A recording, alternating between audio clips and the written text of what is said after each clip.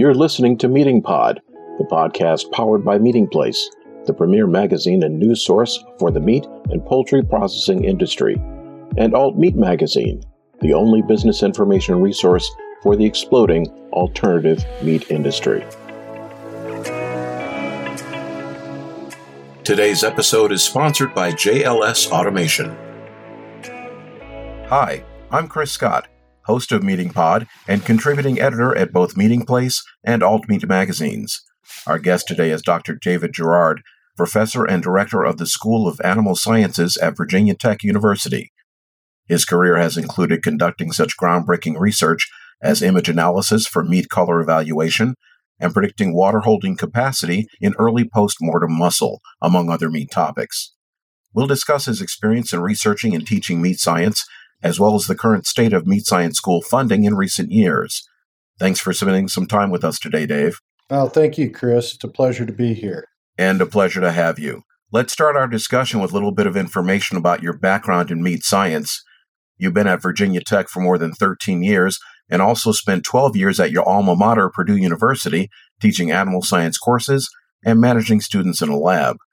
What have you witnessed in terms of the capabilities or enthusiasm from students in these programs over the last few decades or so? Yeah, Chris, that's a good question. I think the overall capability and the excitement for the area remains pretty high. And again, the caliber of the students that we have in these programs now compared to when we may have been in school is way higher. And part of the reason is these kids are getting more exposures to academics in high school. They have more experiences than we ever had. And so in some cases, they're better equipped to handle all the material and the information that we could throw at them nowadays. So I think I'm very excited about the current set of students, and I look forward to the future because these are really talented people. Now, are there particular areas of research that have come into their own over other meat science-related research topics over the last 10 years? Oh, for sure. For sure. Food safety has become really the holy grail of meat science, and partly because we want to ensure the safest food source across the globe. And so that's always going to be on the forefront, and there are always going to be jobs available for students that have an interest in food safety and microbiology. The other area, which I think is kind of interesting, is these clean labels. And that's probably in response to consumers wanting healthy product, and they don't want any unnatural preservatives added. And so I think most companies have gone to clean labels, which removes as much as that as possible. The other thing that's been brought up, certainly in response to this pandemic, is supply chains. In order to make some of these specialty products, you may require some pretty special inputs, and if you can't get them, you can't make that product. And I think those have resulted here in the last 2 or 3 years for sure. Now, it's clear that Meat Industry 4.0 can't happen if the number of meat science students and researchers are dwindling in number, or if they are not properly prepared to advance the cause after they graduate and move into professional positions. What are some of the challenges you've seen in recent years that might hold some students back from future meat industry success? Yeah, Chris, that's a $1 million question that all of us in academia, especially those of us engaged in meat science, would like to know. Certainly, we can foster and stimulate interest in the meat science area. Of course, we have to be honest, many of these kids and certainly many of the students that matriculate to these programs, their idea, the first idea when they come to college, isn't to be in the meat industry. And it's not a glamorous industry on the outside, but I remind these students that there are a lot of good jobs and a lot of good careers in the meat industry. So we can stimulate students to be interested in the meat industry, especially through some of these undergraduate programs and certainly at the high school level. I think the biggest problem is when you look at postgraduate work or going to graduate school, the availability of resources to support graduate students, I think, has fallen off quite a lot. And that's a direct reflection of the amount of research that's occurring at the university in terms of meat science. And if there's not funding there, then our investigators can't hire those graduate students to get advanced degrees in meat science. Now, on that exact note, last year you gave a presentation outlining a decline in funding in meat science programs overall. Can you give our listeners a snapshot of how program funding is being conducted these days, and whether the threat of offering fewer scholarships, for example, has increased or declined? Yeah, Chris, it's a really interesting topic to unpack. If you look at a graduate stipend, and that's the money that you have to give a graduate student to study on a yearly basis, that helps them pay their rent, gives them living costs, and also offsets their tuition because the university still wants tuition for any graduate student. If you look at the cost of that, that is approaching at some institutions $50,000. Now, $50,000 is generally, when I started my research program, that was a pretty sizable grant from either the Pork Board or the Cattlemen's Association or one of those commodity-based groups, or even with an industry like Monsanto or Elanco or et cetera. And so the cost of supporting these students has gone up exponentially, but the amount of resources that you can secure from various entities hasn't gone up as well. So the problem is if you don't have external resources from the university is using most of its resources to support other high priority areas, for example, like artificial intelligence and data sciences and smart farming, which are all very valuable, but a little bit more in vogue, for lack of a better term, compared to what would be considered traditional meat science programs. Have you found, just on that note, have you found that the recent pandemic challenges have affected applications for meat science researchers and students? Well, there is the federal government has really put a significant amount of resources into sustaining meat in the diet. And I think the pandemic stimulated that.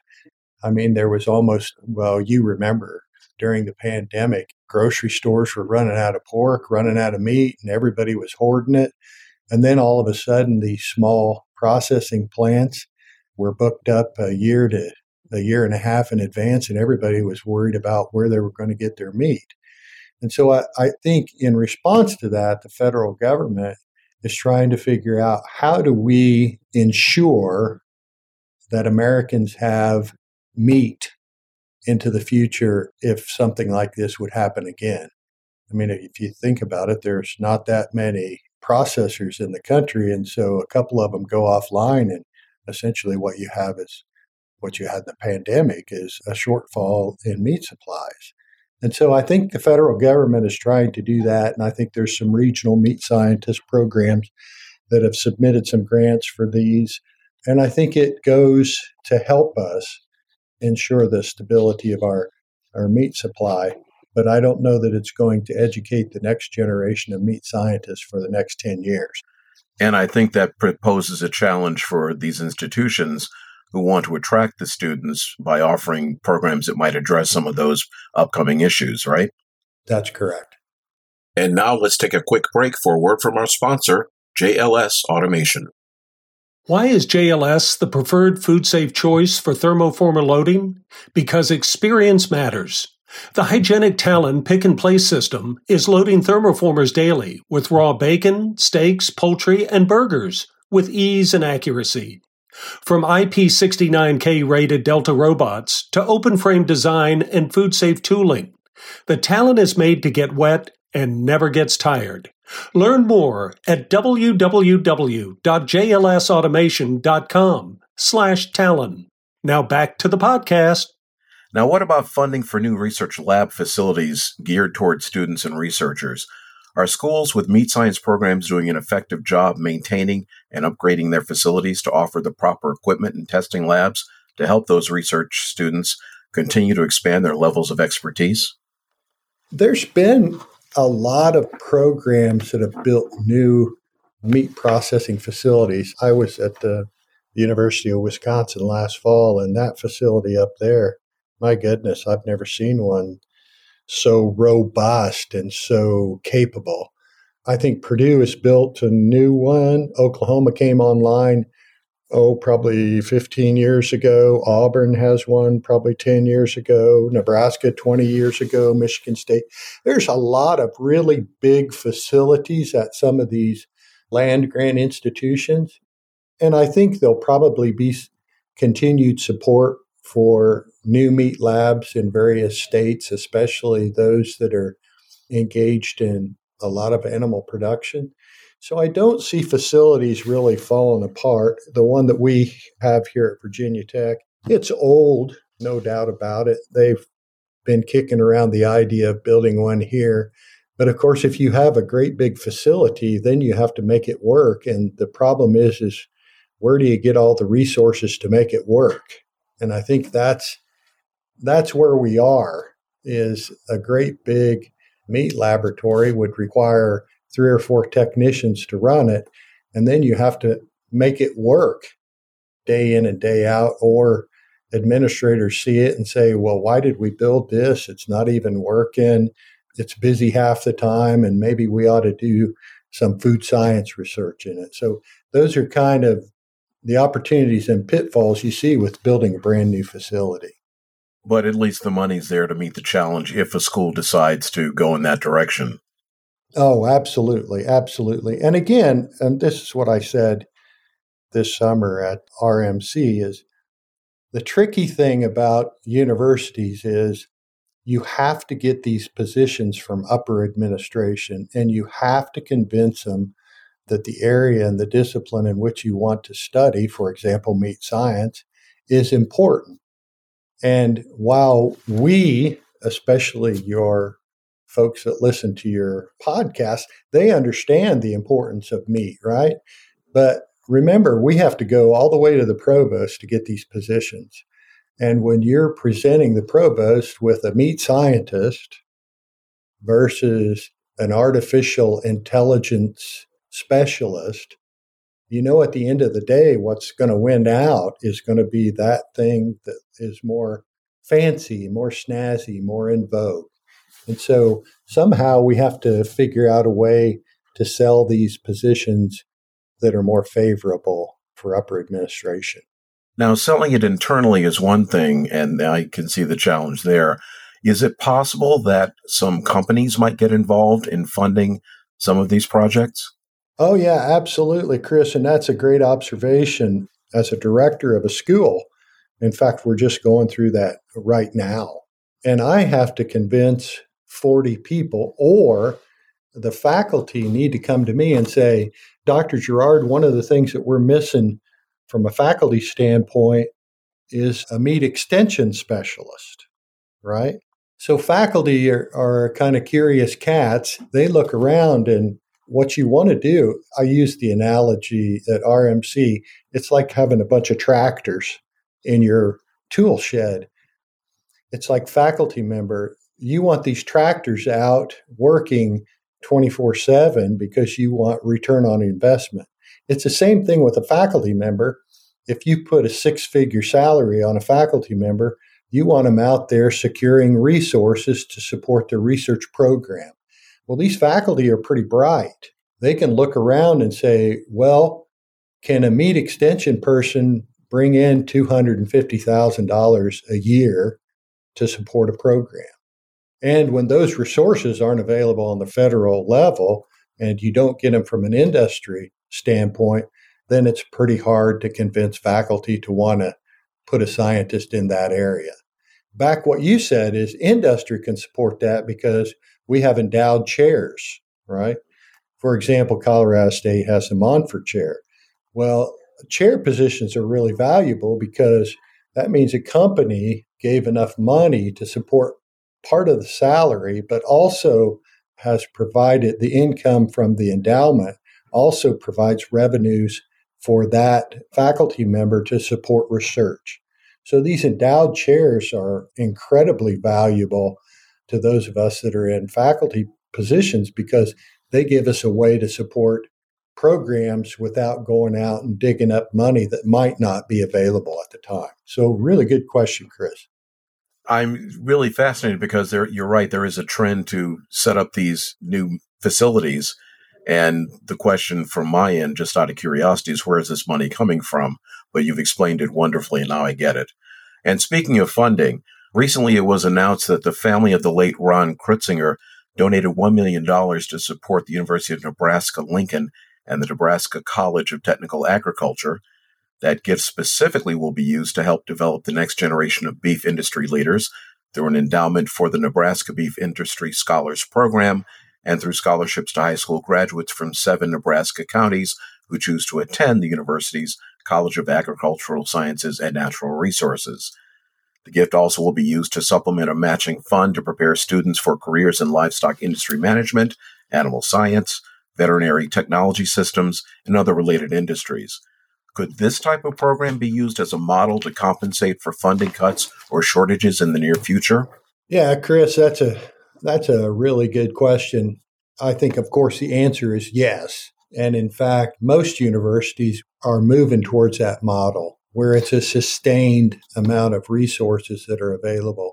And I think most development organizations within colleges of agriculture and life science really seek out those philanthropic opportunities to get folks to provide those kinds of resources to sustain programs for a longer period of time. So I think that's really a great way to do that. These endowed chairs are expensive, though. You're talking about $1 million at the University of Nebraska. Some places it's upwards of $2 million. But if you think of the interest rates on $1 million, and this was before the economic changes, we'd get 5% return on those investments, which would be about $50,000 a year. And when you start to slice those and dice those across high school students, across beef cattle producers and graduate students, we need a lot of those endowments to support us. Wow. But a good model nonetheless, Chris. I don't want to poo-poo it. It's a great opportunity, and I applaud the family for supporting the long-term stability of the beef industry. Well, let's hope there's some inspiration found among other people. Finally, what should meat processors start to expect when preparing to hire the next generation of recent meat science students as they matriculate and prepare to join the industry workforce? Well, Chris, we're going to continue to do everything in our power to get them educated to the level that we can within the resource base that we have. We're going to teach them the fundamentals. We're going to have activities that support their interest and their desire in the meat industry, but they're probably going to need some more practical experience. We provide them, a lot of our students work in the meat lab at Virginia Tech, and that's great experience because it's really hands-on experience while they're immersed in their education. But generally, we can't produce enough students. If we could, every year we have 2 or 3 that go into the meat industry, and I'm convinced if we had 10, we could place 10 of them. So we're just running at a deficit because we just can't produce enough to satisfy the need in the meat industry. But again, these are some very high quality students. I'm sometimes envious of these students with their skill sets. Some of them, when they get a hold of an area, they really grab a hold onto it and they really grow within the area. And so I'm still very optimistic about the future, but I think most companies say, give me a good student or a good graduate, and we can give them some of the technical abilities, but we need to give them the foundation. And I think we're still doing that within the system that we have. It's these advanced students, like graduate students, where I think our numbers coming down a little bit because we just don't have the resources to support their education. Gotcha. Very hopeful, though. Many thanks to Gerrard for sharing his insights with our Meeting Pod listeners today. And thanks to you for tuning in this week. That's a wrap. Until next time. And thank you to today's episode sponsor, JLS Automation. Remember to tune in on Mondays to get the inside track on the people and the processes that drive the protein industry. Be sure to subscribe to Meeting Pod on Spotify, Apple Podcasts, or wherever you get your podcasts. Follow Meeting Place and Alt Meet magazines on social media, and be sure to visit our websites at meetingplace.com and altmeet.net.